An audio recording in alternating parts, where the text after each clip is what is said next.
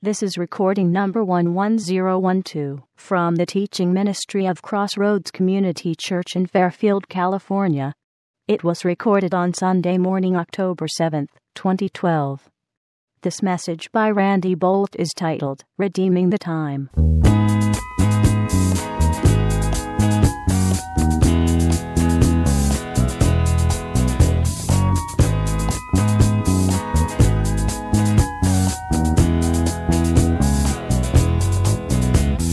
Last week, I began a new series of teaching called The Playlist, and I wouldn't hold it against you if you don't remember that. But we did start a new series of teaching, and I have to apologize to you because I'm gonna step away from it for this week, and that's because I hate to put words in God's mouth, but I think that the Lord told me not to carry on with that, and I may have jumped the gun with it. I know the Lord wants us to deal with the Psalms, and I know that I'm pretty confident that this is something He wants us to do. But I think we need to insert what I'm going to do today because of the season that we're in, and I'll tell you a reason why I didn't. I wasn't real anxious to go here is because it was 2 years ago that I dealt with this subject in a little different way, but only 2 years ago. So, I don't like to bore people and just revisit stuff that we've dealt with before, but I got to say, I struggled with this all week, and I just felt as though the Lord was pressing me. No, this is something we need to deal with again. And so please bear with me on that. We're going to be talking about the subject of Halloween, so to speak. It's really more than that, but we're going to start there as a launching pad because our culture is going to be celebrating Halloween in just a few weeks, and you can't escape it.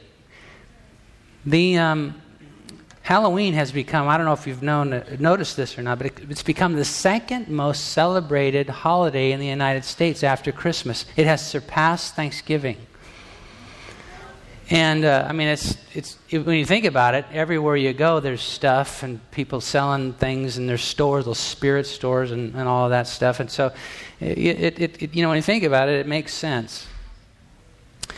And the reason, I suppose, is that it's a kind of a secular holiday. You don't have to, there's no religious trappings associated with it, and so I think it has a wider appeal than some others.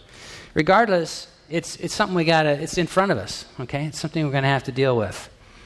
And I want to acknowledge that it has become, not for all, but for many Christians, kind of a dilemma.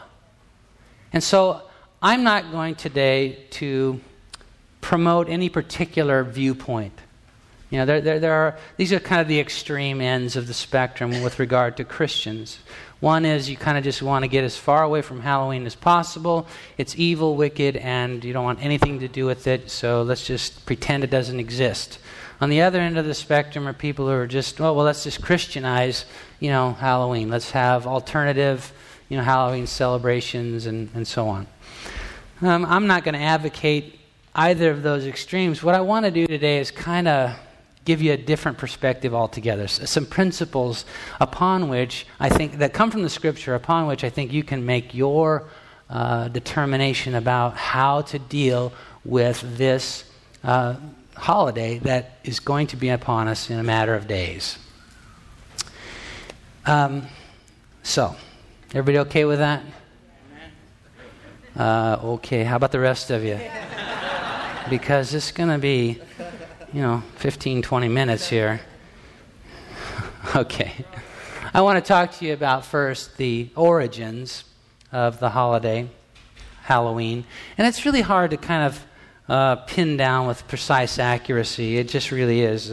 But I think these things that I'm going to say are pretty universally accepted.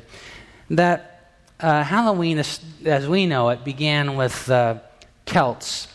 An ethnic group that lived in Central Europe and Western Europe, Germany, France, England, Scotland, Ireland, hundreds of years before Jesus, long before the Roman Empire. And their New Year's Eve was October 31st. Their New Year's Day is November 1st. And so that was a point of celebration. The Celts had a priestly class called the Druids. And they incorporated aspects of the worship of a god, Samhain, as part of the New Year's Eve celebration. And, the Druids, I'm not going to go into all the stuff that they, were part of their religious life, but some of it is pretty bad. And so there's a whole kind of set of darkness associated with this celebration of the Celtic New Year, because Samhain was the god of the dead. And so you can start to imagine how there's some connections here. When the Roman Empire took control of Europe and other parts of the world, they began to try to harmonize or moderate some of the odd or difficult, challenging aspects of the disparate cultures that they were trying to blend together. And so as part of that tendency or trend, they wanted they didn't want to destroy cultures per se, but they wanted to sort of bring down the intensity of some of the more challenging aspects.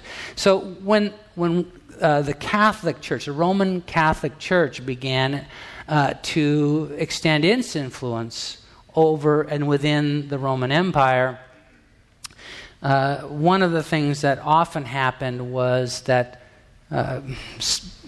Christian or Roman Catholic holidays or celebrations were sort of blended with those of the cultures that had been captured by or assumed under the Roman Empire, and that happens here. So the Roman Catholic holiday of All Saints' Day happens right around the same time as the Celtic New Year, and so there was a blending of these things, and all that mixed up together has ended up being what we call Halloween. Now, I know that doesn't answer your questions very well, and it's not intended to. It's just to sort of give some background of where this stuff is rooted. And if you want to do some more research, you certainly can. But there you have the historic origins, at least as much as I want to go into it this morning. I want to just briefly talk to you about the modern significance.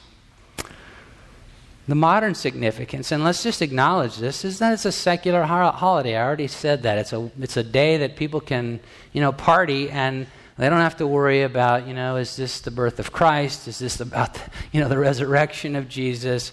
Even Thanksgiving has, it's all about thanking God for His blessings and so on. So people who are not believers in God or who are not Christian in their background, it puts them on a level playing field in terms of celebrating the holiday. So, it's a secular holiday. It's also a costume party, and I guess I'm the one person in the world that doesn't like costume parties, but most people do.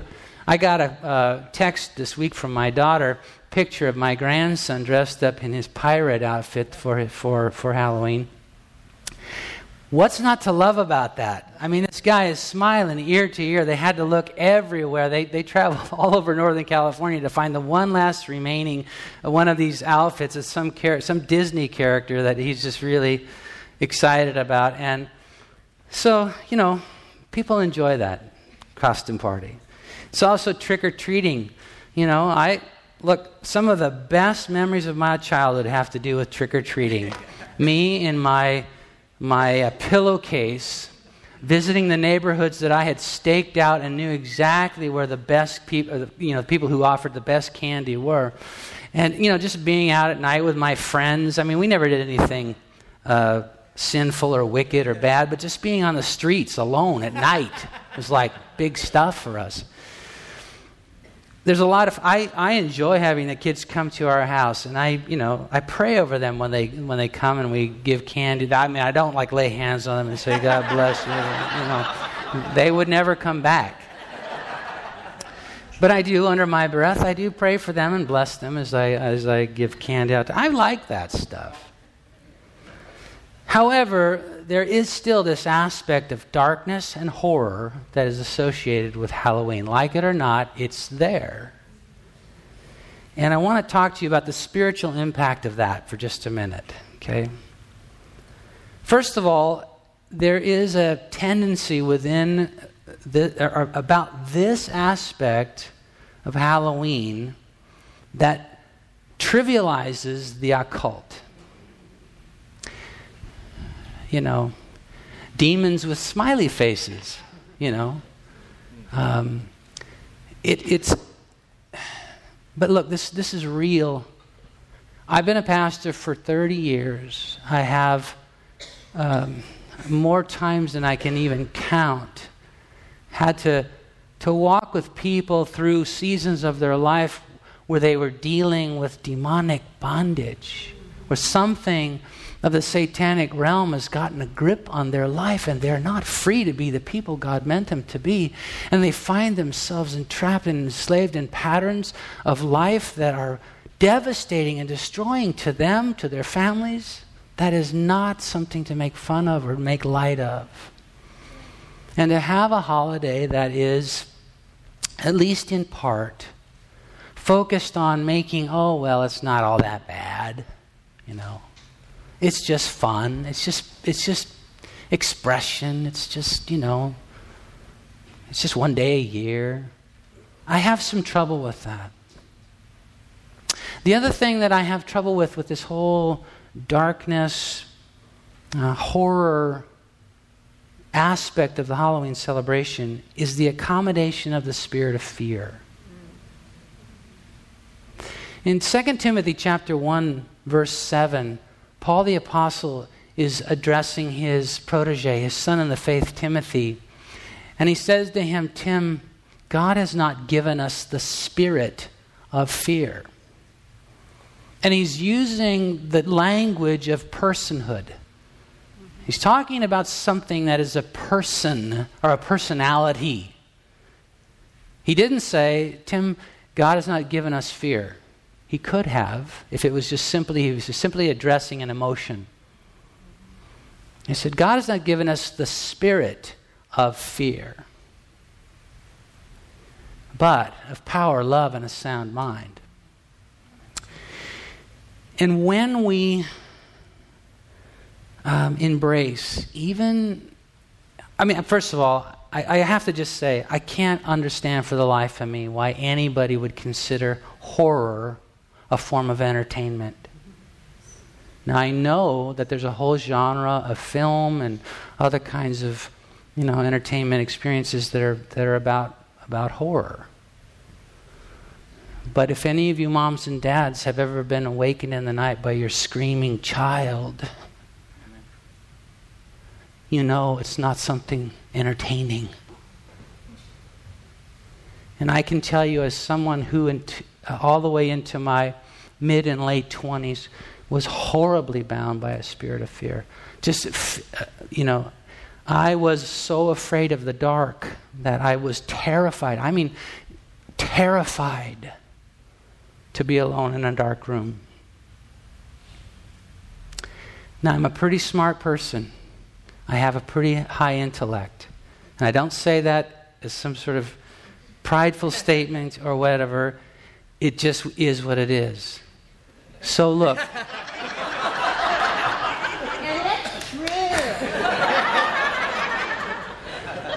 So look, I know there's no boogeyman in the closet. But that didn't change the fact that I was paralyzed with fear of the dark. I could not think my way out of that. There's a person behind that, a personality behind that, a demonic personality behind fear. And I think he loves the cover of, it's just entertainment. It's just self-expression. It's just whatever. I thank God that, because when I started to notice that same thing beginning to grip my kids that I had to do something about it. And I got serious with God, and I said, God, I need for you to deliver me. I cannot think my way out of this. I need for you to deliver me. And I sought him with desperation, and the Lord met me and miraculously broke it. And, I have zero issues with fear of the dark.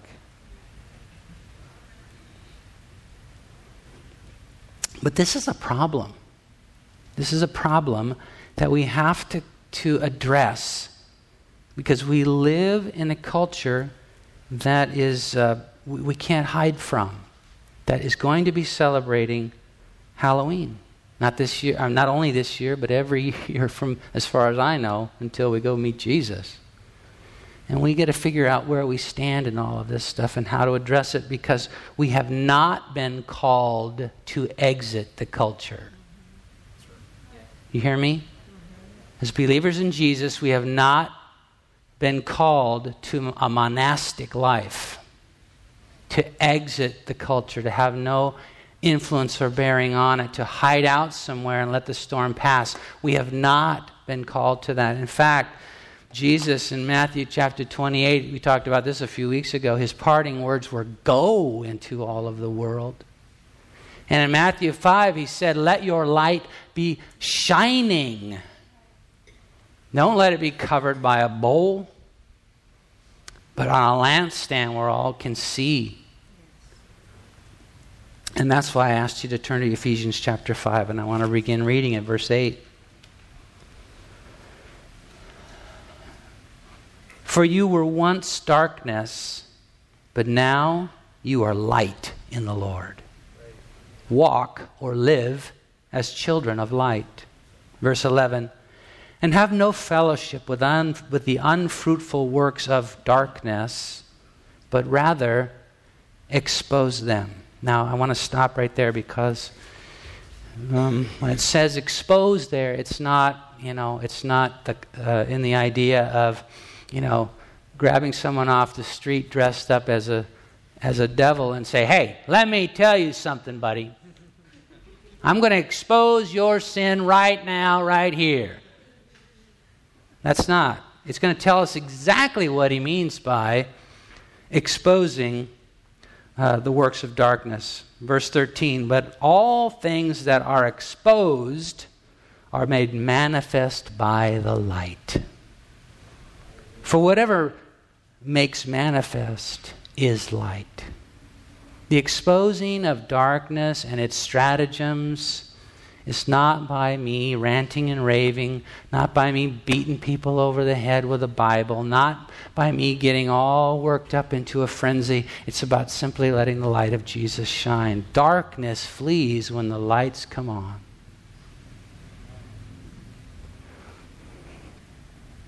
Verse 15, see then that you walk or live carefully, not as fools but as wise, redeeming the time, because the days are evil. The word evil there means malignant, like a tumor, like a cancerous tumor. The days that we live in are increasingly being eaten away by something malicious.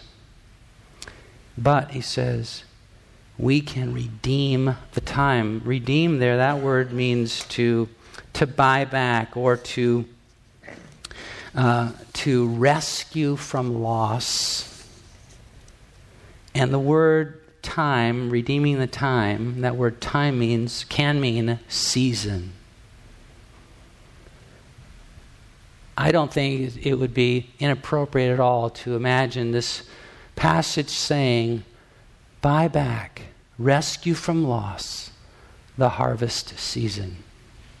Redeeming the time. Because right now we've sort of given over. There is a kind of a relinquishing of this season of the year to this other dark kind of stuff. Isn't that true?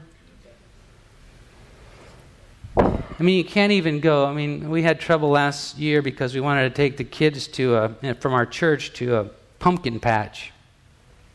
And we had to go and check them out and make sure that we weren't sending our kids into a place where there were depictions of witches and goblins and stuff. A pumpkin patch, right? So it is everywhere, and we need to be, I think, mindful of the fact that the Lord Jesus calls us not only in this case, this is just a representative incident of something, of a much bigger story. That you and I are the light of the world, Jesus said, and we are to be as a city on a hill that cannot be hid. That light exposes the works of darkness and causes them to flee. We don't have to, as I said, become odd or weird or strange or Bible thumping or just, God forbid that we as moms and dads raise our kids in an environment where they fear Halloween. All we need to do is let the light of Jesus, not retreat, but let the light of Jesus be shining through us. I want to talk to you just briefly before we're done here about a couple more things having to do with that and kind of redeeming the time and a righteous response. Did you know that God commanded Israel to have 7 celebrations through the course of the year? And the 3 major ones were Passover, Pentecost, and the Feast of Tabernacles. Anybody ever heard of those? Okay, just me, that's all right. Those are the 3 major ones. And all 3 of them were at the end of a harvest season. Okay?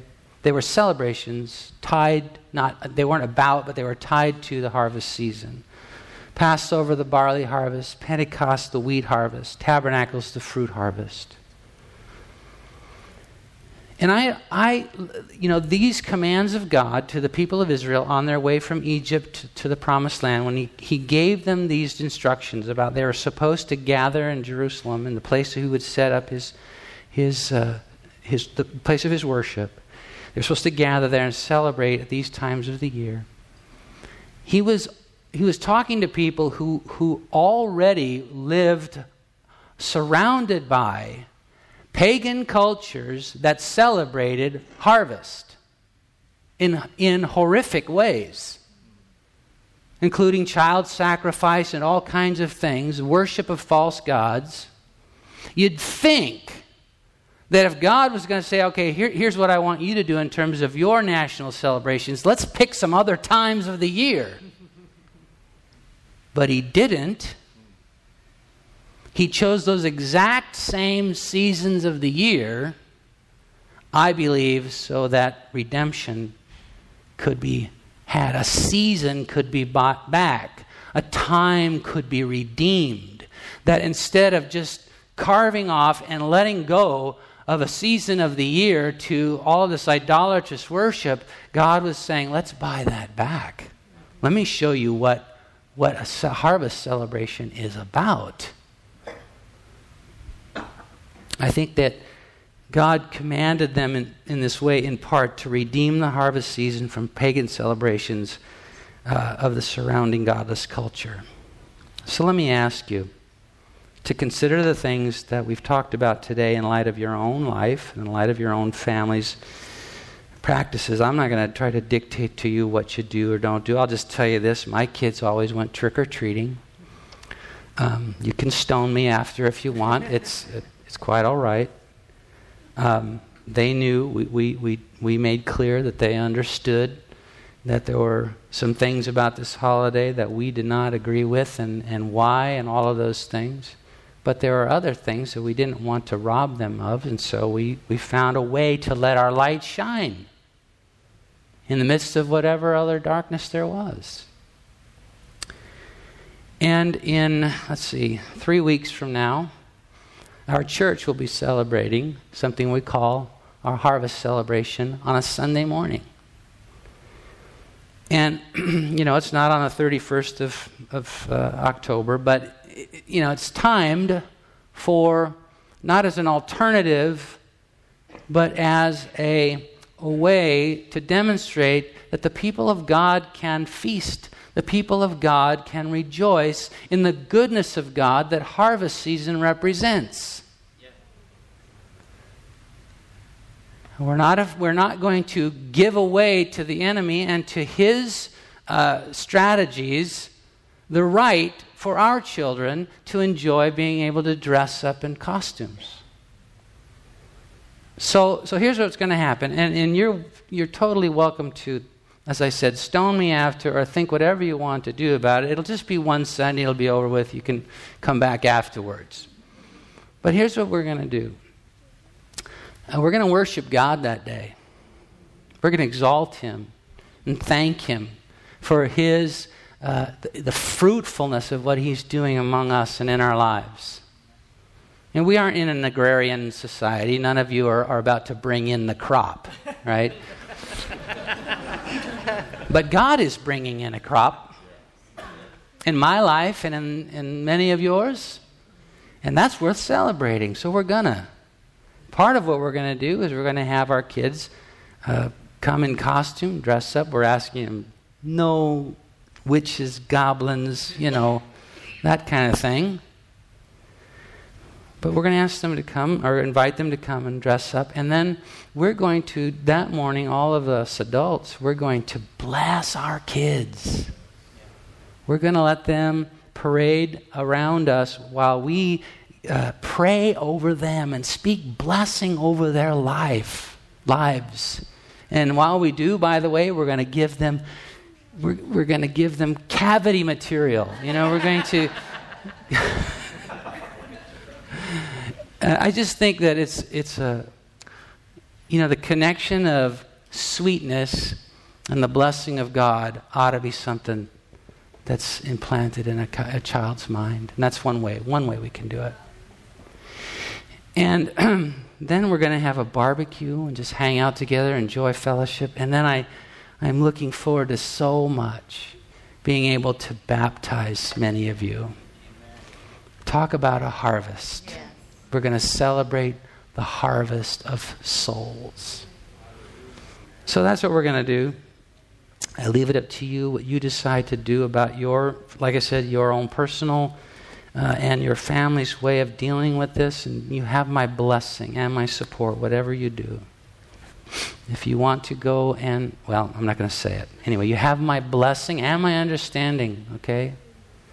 But I felt like I needed to kind of give you my perspective and what I think is something of a biblical perspective to throw into the mix of what you take to the Lord and allow Him to speak to you about. And I also needed to explain why we're doing what we're doing on the last Sunday of this month.